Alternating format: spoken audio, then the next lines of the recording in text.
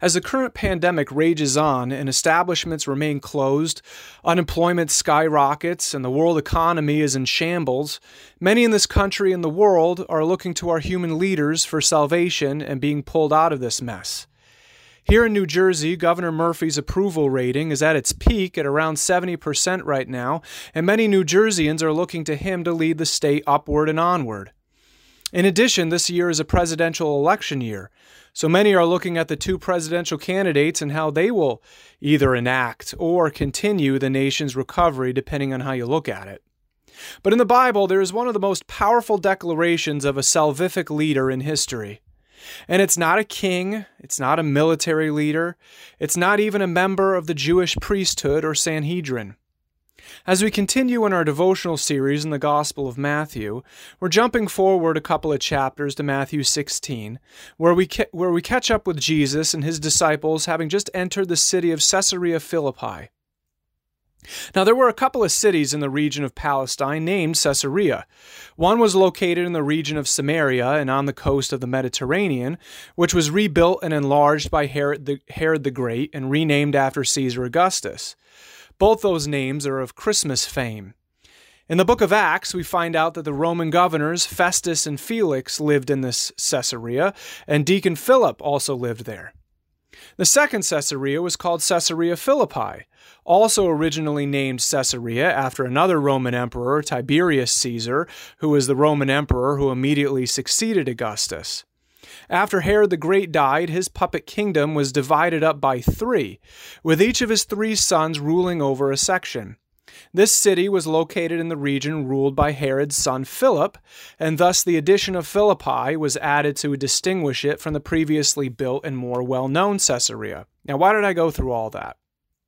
There was a reason why Jesus picked Caesarea Philippi to ask a profound question to his disciples. Remember how I said that Herod the Great divided his kingdom up into thirds? Well, Philip got the region where he would build Caesarea Philippi.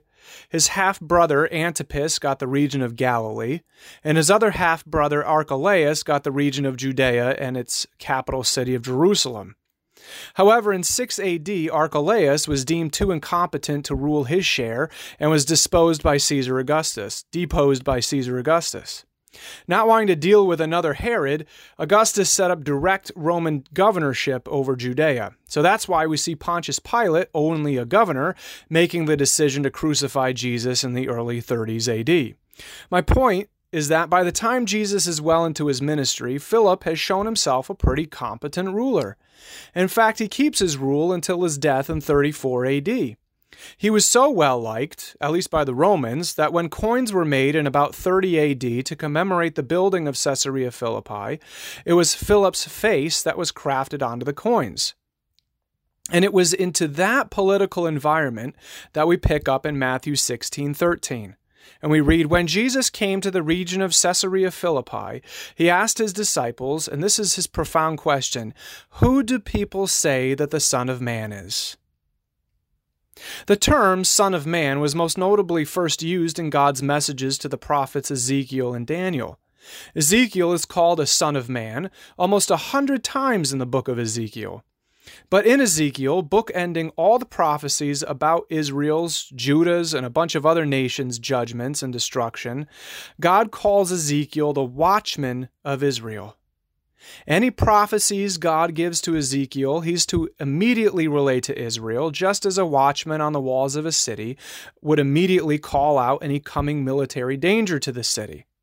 So Jesus is connecting himself to the prophets Ezekiel and Daniel, both as the watchmen and to their messianic prophecies. He asks his disciples, "What are the people saying about me?" And possibly as their prophet. He gets the responses that are only natural. The disciples respond with, well, some say John the Baptist, some say Elijah, some say Jeremiah, and some say one of the other prophets. Those who say that Jesus was the resurrected John the Baptist obviously didn't pay too close attention to Jesus' baptism. And John the Baptist came in the same spirit as Elijah. So at least two of these guesses are flat out wrong and misled. Jesus then turns to his disciples and asks them personally, in this region of Caesarea Philippi and its political environment, "But who do you say that I am. In a location where most generally accepted their leadership as competent and ruling well, even in spite of lingering disdain towards Roman rule in general, Jesus asks his closest companions, "You've been with me long enough. Who do you say that I am?"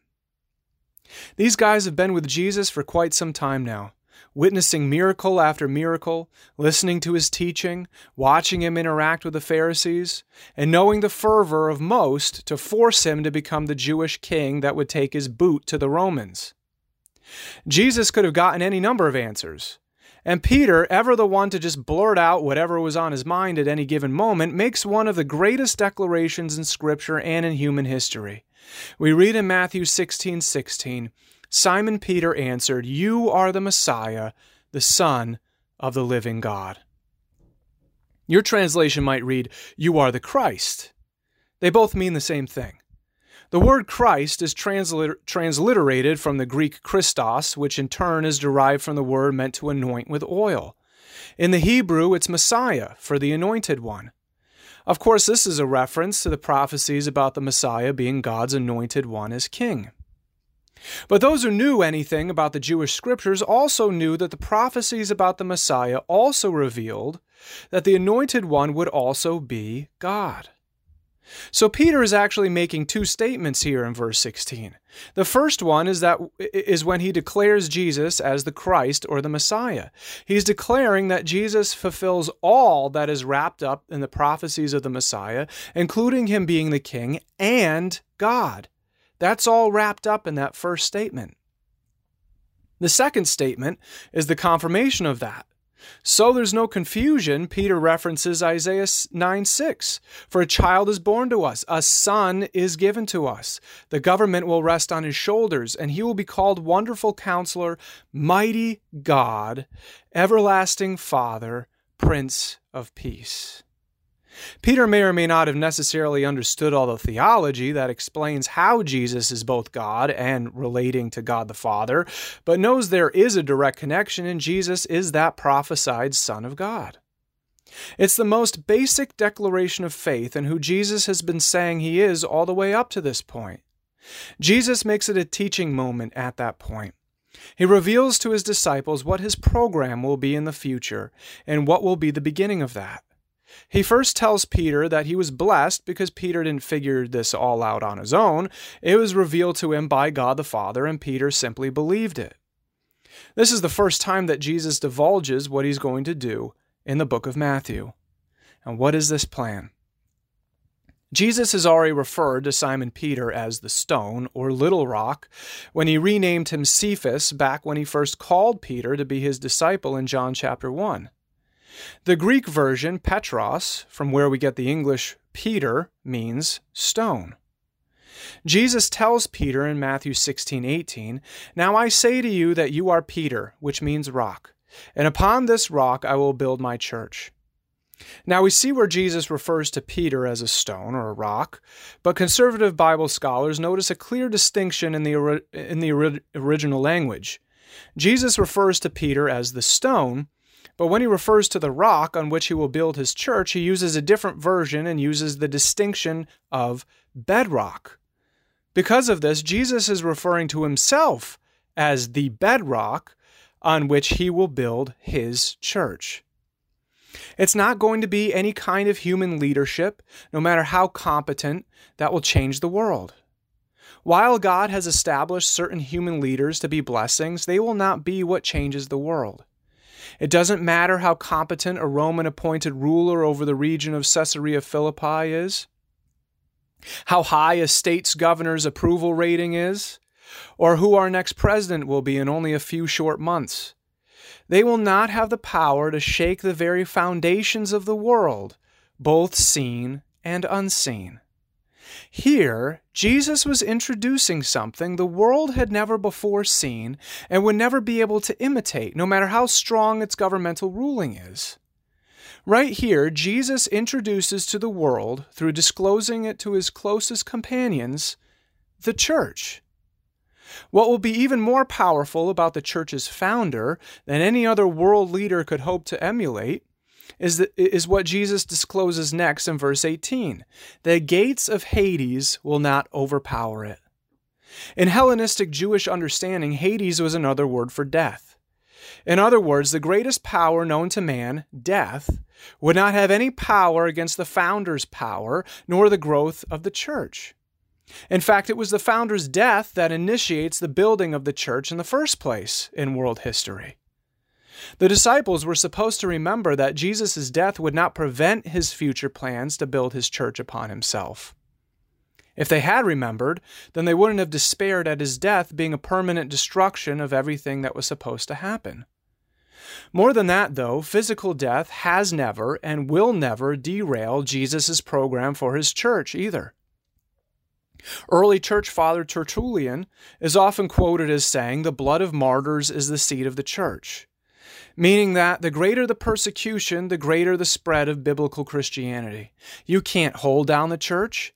And as can also be seen in verse 18, if you took all the powers of hell and directed them at the church, they still couldn't destroy it.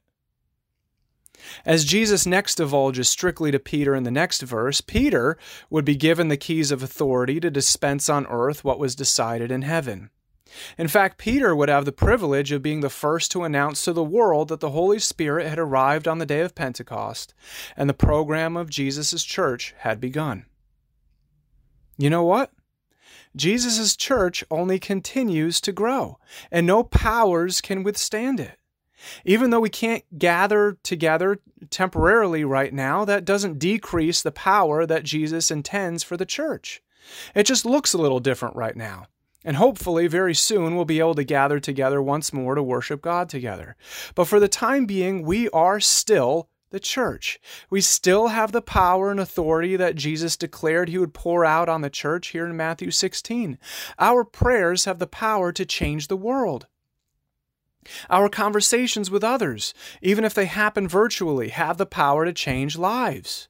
We still have the only source of hope for this confused, dark, and searching world, and that will never change. See, crises always shake humanity to the core and force them to look at their priorities. Crises always cause people to start looking at what is truly important in this life. It's the perfect soil for we who have the never-shaking hope of Jesus to plant seeds in. Is the nation's economy falling apart and the stock market still volatile? It doesn't matter in the light of Jesus. Is someone sick and possibly even facing death? Jesus gives the much-needed hope in that despair. Are people losing heart because any kind of reopening of New Jersey, Pennsylvania, and the rest of the country is very slow going?